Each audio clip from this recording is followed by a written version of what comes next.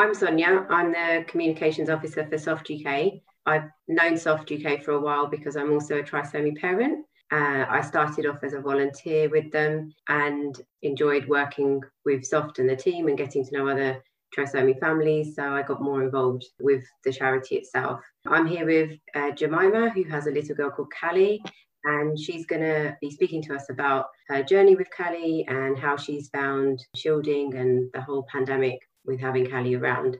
So welcome, Jemima. Thank you so much for joining us. Do you want to give us a quick introduction and tell us a little bit about Callie? Callie is 6.5. She was diagnosed with full trisomy 18 or Edwards syndrome. Yeah, she's a brilliant little character. Quite a lot going on medically. I would definitely put her at the more complex end of the spectrum of children of her age. She's here and she's enjoying life and, you know, making family life very rich and sometimes challenging for us. How was it at the beginning of the pandemic when we all got locked down? How did you all find that?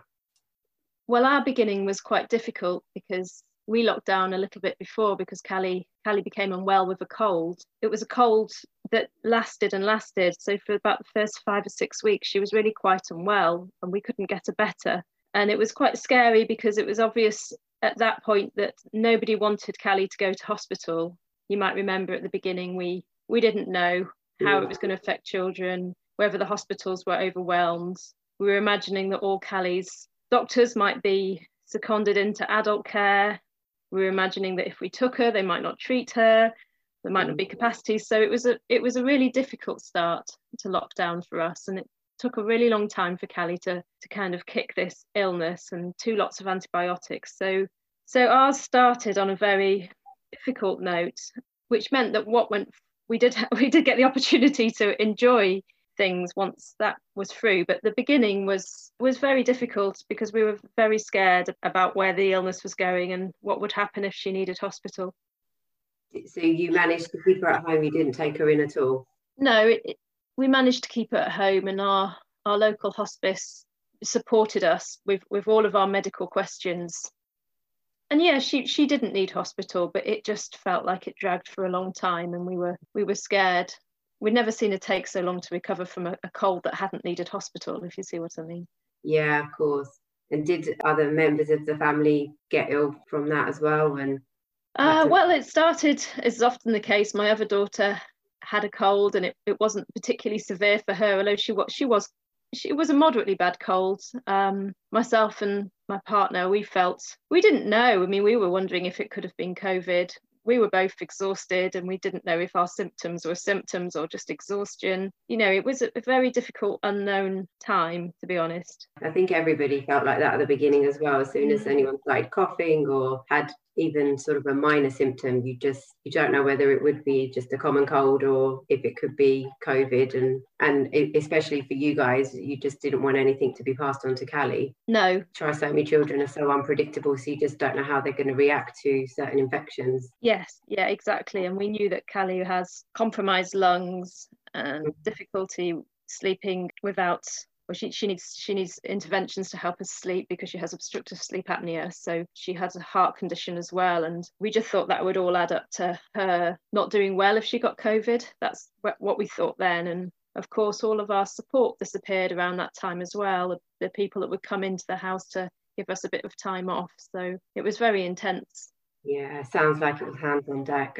So you mentioned the support. Did the hospitals try and intervene at any point? No, I mean, all our advice was from Callie's consultants and the hospice that we use. We didn't speak to a doctor, but yeah, normally when she's unwell, we would have had some relief from someone coming in to help care for her, but we weren't able to access that this time. So she managed to kick it herself and just carry on after a few weeks? Just took a longer time? She took a long time. It took 2 lots of antibiotics, and actually her lungs don't seem to have fully recovered since then. She started needing oxygen at night, which she didn't before. And I don't understand what happened then, but yeah, she has kicked it and she's recovered from cold since. And I guess it's more of a worry now we're going into winter. Yes, definitely. Are you shielding again at the moment? Have you really ever come out of it? Well, we did come out of it towards the end of August. We had to have people in the house because I couldn't look after the children by myself. So we came out of it in August, and also my youngest daughter was starting school. So we knew that she was going to be mixing. So we wanted to try and enjoy ourselves a little bit before. And we're not shielding now, we're just cautious because we don't know how COVID will affect Callie. And it seems the medics are fairly optimistic that her age will help protect her. But of course, as you say, children with trisomy 18 and trisomy 13 are very unpredictable in how they respond to anything. So how's your other daughter found it, being at home, well, at the beginning with lockdown, just being at home with everybody, and now she's gone off to school for the first time? She's amazing, actually, my other daughter. She's very resilient. She left her preschool very suddenly and never went back. And she was very cheerful throughout lockdown, mostly, although you would see it in sudden outbursts of anger. You know, you could tell that something was going on underneath the surface, but that maybe she doesn't have the words or the experience to understand it. And you know, she's started school and having the time of her life, actually, being out of the family home where people are always talking about germs and being careful and washing hands, and being at school where she can just be herself and be a young child. But then unfortunately 2 weeks ago her bubble popped, and she's been at home with us for 2 weeks. It's very hard on siblings, and very hard for parents who have got 2 children or more children with such different needs. Yeah. I spend much time worrying about Alba as I do about Callie. How do you juggle it? How do you manage it? Well, I often feel I don't, but I do my best. I have to be very, very organised. I try and make activities where I'm getting things done into something that Alba can join into. I try and sit near Callie when we're playing with Alba, but Callie needs one-on-one support, and she can't see far and she can't hear well. So I always have to be close to Callie for her to be getting anything from me. And it is a struggle, but we just try and do the activities that we can do, that we all enjoy, like walking in woods and watching films and just, you know, being together, sitting together. After dinner, we nearly always have family cuddle, we call it, where the 4 of us will sit on the settee and Callie will sit on one of us and Alba will sit on the other, and we just try and have some nice time together, which we can all enjoy. Oh, that sounds lovely. I think I'm going to have to adopt that. Yeah, I definitely recommend it. It's like, yeah, we take the evenings slowly. It takes us a long time. What would you say your positives have been through lockdown, having more time together? And I remember I wrote in the blog that I wrote for Soft that I don't feel like I've ever been as close to my family as I was over lockdown. And we did some great things together. We did a sponsored walk and raised nearly £2,000 for the hospice, which was great for Alba to see what we could achieve as a family. And, you know, we had some lovely days out. We spent time together. At times, you know, it wasn't so different from our normal life of being careful, and it was very difficult, but I do appreciate that we got precious time with Callie that we wouldn't have got if she'd been at school. And, you know, we never know how long that precious time is going to last. So there's always a good argument for putting lockdown in a positive light. Yeah, absolutely. I think you have to take the positives out of it after all, because we just don't know how long it's going to last. So that's right. We should take it to our advantage and, you know, just use it wherever we can. So yeah. Callie's not back at school? She is back at school. She's loved being back at school, which really showed me quite how hard lockdown was for her.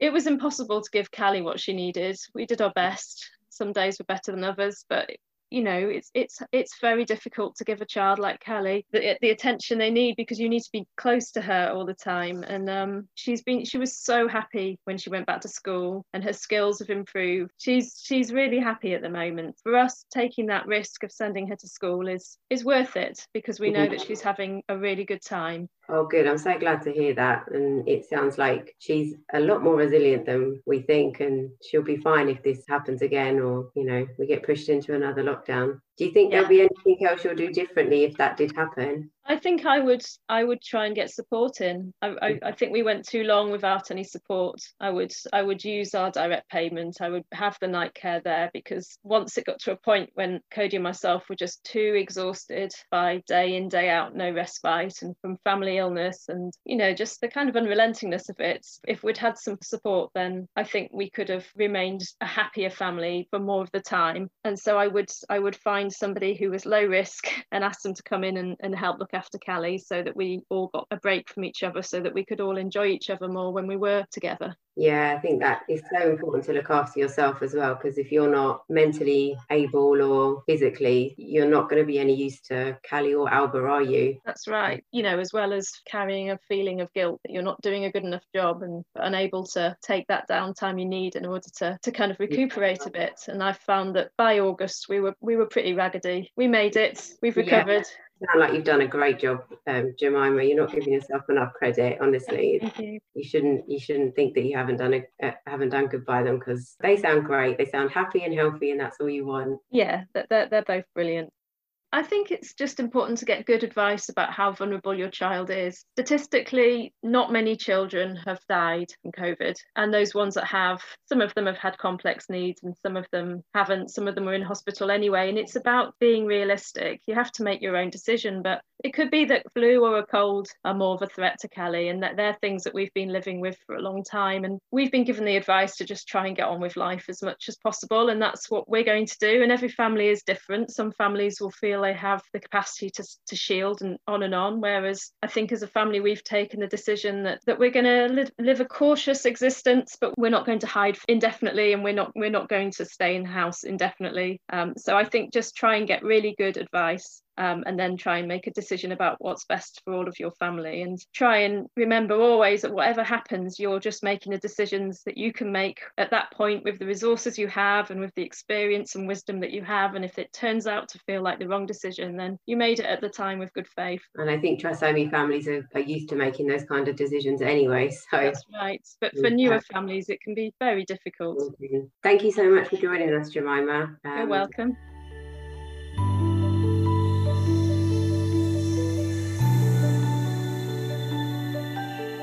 Thank you.